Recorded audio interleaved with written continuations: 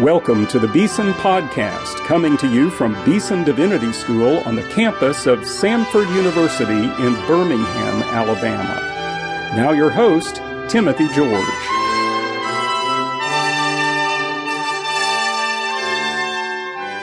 Welcome to today's Beeson Podcast. I have in the studio here Chaplain David Smith.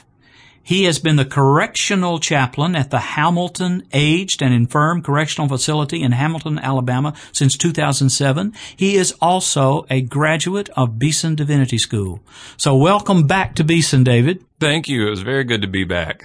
We're delighted to talk to you today about prison ministry. That's what you do. That's what God has called you to do and equipped you to do. I think this is maybe the first podcast interview on prison ministry we've had since we interviewed Chuck Colson at the very beginning of our Beeson podcast. So that isn't intimidating at all. So. Well, Chuck is listening in from heaven, I'm sure, and will be interested in what you have to say. But before we get to the prison ministry itself, tell us a little bit about your own background, your family, where you're from, that sort of thing. Sure. I am originally from Hamilton, Alabama. I grew up in the same city where the prison is. When I came to Samford in Beeson, and I started in Samford in 2000 and then graduated from Beeson in 2004, I had no idea that I would eventually end up back home in my hometown and especially in the prison. Yeah. That was the farthest idea of ministry I had. Now, Hamilton is in the northern part of Alabama. It is in Marion County. It is just 7 miles away from the Mississippi line. Okay. So really northwest. Yes. Alabama. Tell us a little bit about your family. You're married and have a family? I married Heather, and we have 2 children. Emmy Claire is 9, and then I have Owen, who is just like his mother. We're paying for her raising. He is 5 now. Well, tell us a little bit how you became a prison chaplain. Right, sure. It actually starts with my family. I was ministering in a church in Talladega, and our daughter had just been born. She is, I would say, 6 months old, and my wife had a job offer in Hamilton. She is a social worker. And we prayed about it, we thought about it, and we really liked the idea of raising our daughter in our hometown, right next door to her grandparents. And so we committed to the move. The only problem is that I didn't have a job offer until one of my friends mentioned the prison chaplaincy. And like I said, that was not on my screen as far as ministry ideas. But I thought about it, prayed about it, and I submitted my application and interviewed and freaked out, I guess, when the warden of the prison called and said, we would like for you to serve as the chaplain here at the prison. Because I had never really entered a prison before until the day I interviewed. And when the gate slams behind you and the locks start changing and shifting, you realize this is a prison. Yeah. So it was quite a different experience. Well, I want to talk about your ministry in a moment, but let me just ask you, you're a prison chaplain in a state-sponsored facility? Correct. Hamilton is a state correctional facility. So your salary, is it paid by taxes to the Alabama state government or by churches or mixture of both? What? It is a state government job. All prison chaplains at major facilities are employees of the state of Alabama.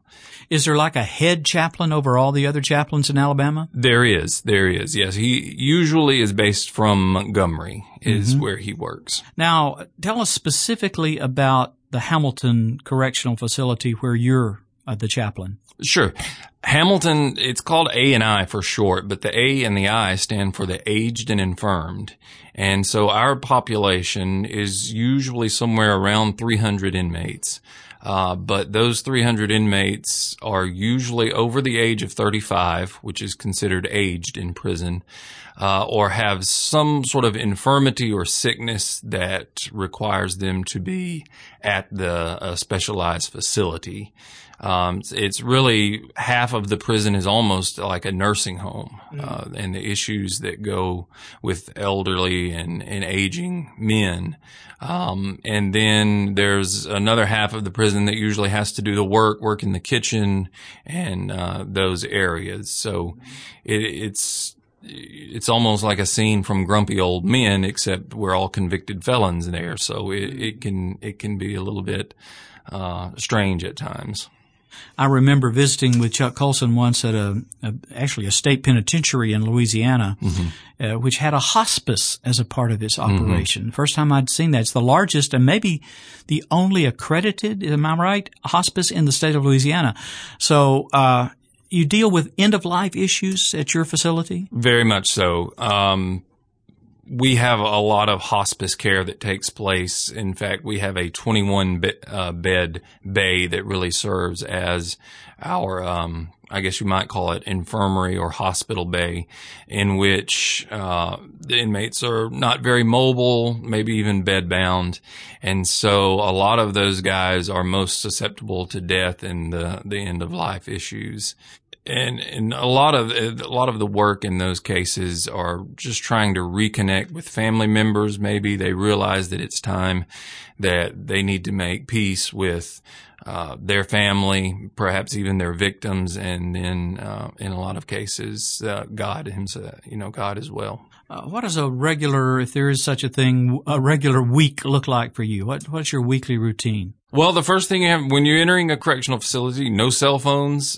You have to do some of the things that we take for granted each and every day. You can't bring your lunch in a glass container. So there's the odd rules of the prison that you have to work with that sounds strange to some. Usually when I get there on Monday, we're trying to just catch up on some of the issues that have happened over the weekend, who's gotten sick, who had to be hospitalized. And so whenever someone's hospitalized, we try to maintain contact with the family members. And then, of course, religious services begin during the week as well. And so administrating church services, administrating inmate Bible studies, and gathering those groups together is also a large portion of the week.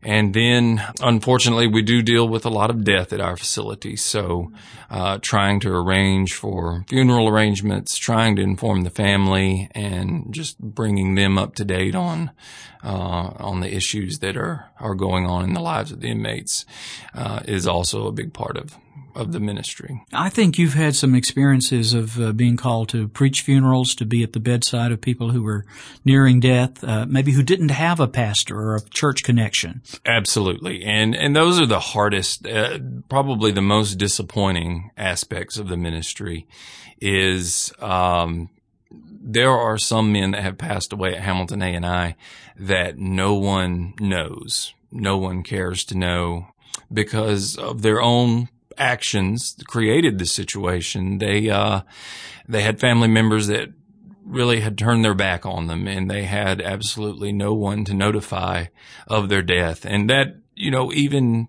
though their criminal actions, it does create tension and ill will. You would like to think that there's someone out there that wants to know you have died, but there have been a few instances where there just isn't anyone to inform that their family member or their friend has passed away. What do you say at a funeral of someone like that? The funerals actually take place at Limestone Correctional Facility, and in those cases, there's an inmate team at that prison facility. They dig the grave, and then the chaplain there at Limestone will actually perform those services. And the families are invited in, but of course in this case, it would just be the chaplain and the inmates there that were assisting with the graves. So there's actually a cemetery that's designated for the inmates who pass away. That is correct. There are 3 cemeteries, one near Huntsville, one near Montgomery, and then one near Mobile as well. And if the family cannot, for some reason, if they can't afford it, or in some cases the family does not want to take on the responsibility for burial, then the state will have to bury the inmate in our cemeteries. Now, among your other duties, I know you also are involved in teaching. We now call the Ministry Training Institute. Mm-hmm. Say a little bit about your work in that program and how you go about preparing to teach in such a place? Sure. In 2009, as I was just getting started as the chaplain, I really wanted a program with classes that could equip and train some of the men there in the facility to be almost ministers, because in whatever setting I think we are called to be in, I think God always raises up leaders. And I realized after working with the population that there really were leaders that needed training that could almost serve in a pastoral role to each other. And I reached out to Jim Pounds in 2009, it was then called the Extension Division. And he introduced me to the Extension Division and what the program, how it worked in prison. And I was floored because it was already in place in a couple of other prisons as well as federal facilities. So we jumped on board as soon as we could. And so you're teaching in such courses. What's your curriculum? What do you teach? The old curriculum, we basically got to choose which classes we wanted to take. And so I would work with our guys and kind of teach something that they were interested in, which usually centered around biblical studies. We've studied Isaiah. We've studied Paul's letters. We've studied the Gospels, Jesus in the Gospels. And then we tackled Revelation one semester as well. And then the most recent class, we looked through the book of Acts in 2 semesters. And the guys really enjoyed that. But as you said, it has now changed to the Ministry Training Institute. And I approached our guys, our core guys that were really involved in the classes, and introduced them to the new program and the curriculum that involves textbooks. It involves term papers that they write themselves. And they were a little bit intimidated by that, but I encouraged them, and Dr. Kevin Blackwell, he came down, he visited as well. And so this upcoming semester in August, we are going to begin the Ministry Training Institute curriculum. So our guys are a little bit nervous, but I think they will be fine. Sure, you'll help them along. Let me ask you this. In your dealing with these inmates, teaching the Bible and so forth, doing spiritual counsel, if someone decides they want to become a Christian, how do you respond to that? It's essentially just like if someone approached us in a church setting, or maybe in an evangelism effort. I'm allowed at that point to introduce them to the faith. As a government employee, I can't proselytize and push my faith, but when they're open and they're searching and they ask for direction, that is when then I would share the gospel with them. And we have a baptistry as well at our prison. It's a mobile unit that we can move into the sanctuary. And when that person commits to Christ, they are then baptized. Now, you've talked about working with men, and of course you are in an all-male facility, but are there such analogous facilities for female prisoners? Yes. The state of Alabama has 3 correctional facilities for females. Tutwiler, which is near Montgomery, and then Montgomery Women's Center as well, which is almost a work release. And then Birmingham Work Release is also a female correctional facility. And it's a really different setting than male correctional facilities. Do you know if there are efforts to care for aged and infirm people in the women's prisons? I think that takes place at Tutwiler. Tutwiler is the biggest of those prisons, and that takes place there. What is your biggest challenge doing this work of prison ministry as a chaplain? My biggest challenge is almost theological, just to be honest, because forgiveness of sins is easy in a suburban church. It was easy for the teenagers that I work with in Talladega. But the message of forgiveness of sins is quite difficult and different when you meet convicted felons, especially more violent crimes. And you mean that they are reluctant to receive forgiveness, or it's more difficult to explain to them the forgiveness that we have in Jesus Christ? They don't see how their actions can be forgiven. And just to be honest, it's kind of tough on my end as well to view someone's sins who to us look so heinous as being forgiven. But 1 Corinthians 15:3 doesn't change. Christ died for our sins. And so once I get past that, or once the minister who goes into the prisons can get past that Christ died for all of our sins, then I think the inmate, they start to believe the message as well. You and I are recording this conversation during the week before Holy Week.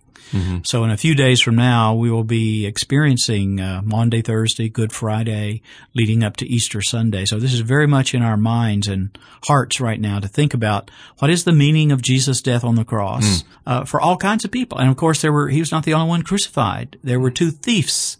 We call one of them the good thief, but there's not much good about him in the Bible. He was just a thief who happened to be there and responded in that moment, dying moment, to the love and grace of Jesus Christ. This is the gospel, isn't it, that we're called to proclaim to everybody everywhere, no exceptions? It is, absolutely, which gets really to the heart of why prison ministry and how this has probably been the area that I most spent the time thinking about my vocation, because Jesus did say to the sheep in the story of Matthew that he says, I was in prison and you visited me. Mm-hmm. And Hebrews 13:3 says to remember those who are in prison as though in prison with them. And so there is some biblical justification for ministering in the prisons, but there's also, in my opinion, a historical purpose, because in my opinion, during the apostolic age, the church fathers, even to some extent the Reformation, the Christian faith that we possess now is really birthed inside prisons and because of arrests. So I think there's definitely a lot of reasons, but there's also a personal reason as well, because a lot of people wonder why prison ministry, or why should I go there? Why should I minister there? I was a youth minister in Talladega, and the first youth trip I went on, the van driver was a man who met me in Pell City. I was living here in Birmingham, and then we went on our trip. And this man worked with me for a couple of years in the youth ministry, and then he moved on. He and his family moved on. And so fast forward about 5 years later, my wife and I are watching TV, and this man's name comes across the television. And he had gotten into some trouble and had almost died in a police chase. And this man that helped me in youth ministry, was there for 2 years, is now at my prison. And so you never know just where a person will end up and be. The man, he comes from a good family. He was obviously a church member, but unfortunately, like many of our population, substance abuse, addictions that they just couldn't manage, they couldn't hide, sort of started controlling their decision making, started controlling their lives. And it doesn't take but just a few bad decisions, and you can end up in a prison. And so it's odd that I ministered with this man in my church, and now I minister to this man at the prison. So there are plenty of reasons why we should be involved in the prisons, and there's a lot of ways to help as well. Well, I want to ask you about that. Particularly, you've been a pastor, now you're a prison chaplain. How can churches, local congregations, get involved in a meaningful way with other ministers who work in prisons? Absolutely. There's a lot of effort that needs to be done in the prisons. I know my budget that I work with in the chapel is $0, and most other prisons in the state of Alabama are $0. I think it is absolutely vital that churches volunteer in correctional facilities. Everything that is in our chapel in Hamilton is donated 100%. If it's not donated to us, we don't get it, because the budget just isn't there to buy religious supplies. So conducting religious services is obviously one of the main ways that churches get involved. I think at our prison, we have church 5 times a week, and it usually takes place at night from 6 to 7:30. And we have a variety of ministries and churches locally, and then we've even had some come as far as Attalla to come in and host a religious service. But there's a lot of other, and what I think, I'm not downgrading the religious service, but one of the most important services that churches can provide is to actually bring community into the prisons. What do you mean by that, bring community? By necessity, their sentence that the judge gives them sort of sequesters them away from society. Yeah, we take them out of community. That is right. We don't want them coming back. That's exactly what right. we say to them, right? Mm-hmm. And unfortunately, 95% of the people that the judges, sequester in a prison, they end up coming back into our community. Mm. And if they haven't learned the skills to help them live in community in prison, then it stands without reason that they're going to sort of repeat the same offenses. And so a buzzword right now in prisons is reentry. And if churches come in and connect the community to the prisoner, it makes their transition so much easier. If churches provide mentoring, if churches give life skills such as, job training, perhaps even addiction recovery, all of those things that help make a person whole again, and help them live in community, being a better father, a better mother, as well as I think we're helping them be a better Christian as well. I mentioned my work with Chuck Colson. One of his great burdens and really a tremendous ministry grew out of this concern for the children of prisoners and the families of prisoners. We call it Angel Tree. Absolutely. I'm very familiar with Angel Tree. We have a lot of our population is older, but we still do have some fathers who are there. And every year I would say it's sometime in the summer, they begin filling out applications for their children to receive Christmas gifts personally from them. And Chuck Colson's group, Prison Fellowship and Angel Tree, they do a fantastic job in getting all those applications from across the nation and just committing to giving children a Christmas present from their father. It's really impactful. Now, David, you're speaking on the Beeson podcast to all kinds of people, lay persons, pastors, theologians even listen to us. Speak specifically perhaps to someone who may be seeking a vocation in ministry. Would prison chaplaincy be something you would commend to them to be sensitive to the Spirit's leading in their life?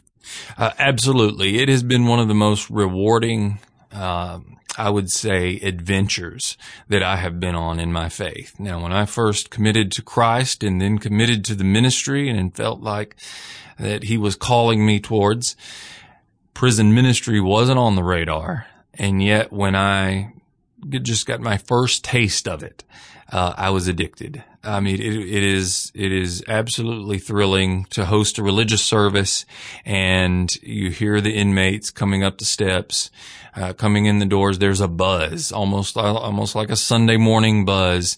And the guys that are coming to the chapel really want to be there. It is a great place to learn to preach because they are so encouraging. They are so enthusiastic that someone is there. I would just say once you get started, it is hard to quit. Well, David, we're almost out of time. I've so much enjoyed this conversation with you, and I wonder if there's a particular story or incident from your ministry you'd like to share with our listeners as we come to the end of our program today. One of the first ministries that we started, as I started, because I was learning just as the inmates were learning about the chapel program, I began a morning devotion. We met once a week on Wednesdays, and I decided that we would simply read through the Psalms. And my first experience with that, I was taken away as to how real the Psalms sounded coming from a prisoner incarcerated. I was used to the Psalms sort of having to come through the filter of suburbia and spiritualizing the Psalms and the battle language and fight against those who fight against me as sort of having to bring it into my experience. But it was almost as if King David himself were speaking through these prisoners because the context that they're in is pretty real, and the Psalms are an appropriate book. And so what I have done, I have actually brought my Gideon donated, Prison Bible, and when I heard the 32nd Psalm read, I was almost brought to tears because it was so real. And so what I would like for us all to do, if you don't mind, is to sort of go into Hebrews 13:3. Remember those who are in prison, as though in prison with them. And what I would like for you to do is to wake up in the morning in a place you don't want to be in, and everything there reminds you of your guilt. Everything there reminds you that you are a guilty party of a crime. Your bed, your shower, your clothes, even the people you wake up next to, the razor you shave your face with, the toothbrush you are given to brush your teeth. Everything about your day begins with you're guilty. The jobs you go to, the food you're served, everything about your day says you're guilty. You're guilty. Each and every day of your incarceration, there's no weekends, there's no holidays. Every day you live with everything stating that you're guilty. And then you read Psalm 30, the 32nd Psalm, which says, "Blessed is the one whose transgression is forgiven, whose sin is covered. Blessed is the man against whom the Lord counts no iniquity, and in whose spirit there is no deceit. For when I kept silent, my bones wasted away through my groaning all day long. For day and night your hand was heavy upon me. My strength was dried up as by the heat of summer. Selah. I acknowledged my sin to you, and I did not cover my iniquity. I said, I will confess my transgressions to the Lord, and you forgave the iniquity of my sin. Selah. Therefore let everyone who is godly offer prayer to you at a time when you may be found. Surely in the rush of great waters they shall not reach him." And then the last verse, verse 11, "Be glad in the Lord, and rejoice, O righteous, and shout for joy, all you upright in heart." Prison is not a happy place, but once a person comes to the gospel and Psalm 32 becomes a reality in their life, they can become joyful. And they go from guilty to being declared upright in heart. And that is the most rewarding thing that I think prison ministry offers the minister or anyone interested in becoming involved with a prison or correctional facility. My guest today on the Beeson Podcast has been Chaplain David Smith. He is the chaplain at the Hamilton Aged and Infirm Correctional Facility in Hamilton, Alabama. He is a graduate of Beeson Divinity School and in 2011 received the Beeson Divinity School Most Distinguished Alumnus of the Year Award. Thank you, David, for this conversation and for your ministry among the least, the last, and the lost. Thank you. This has been a pleasure. Thank you.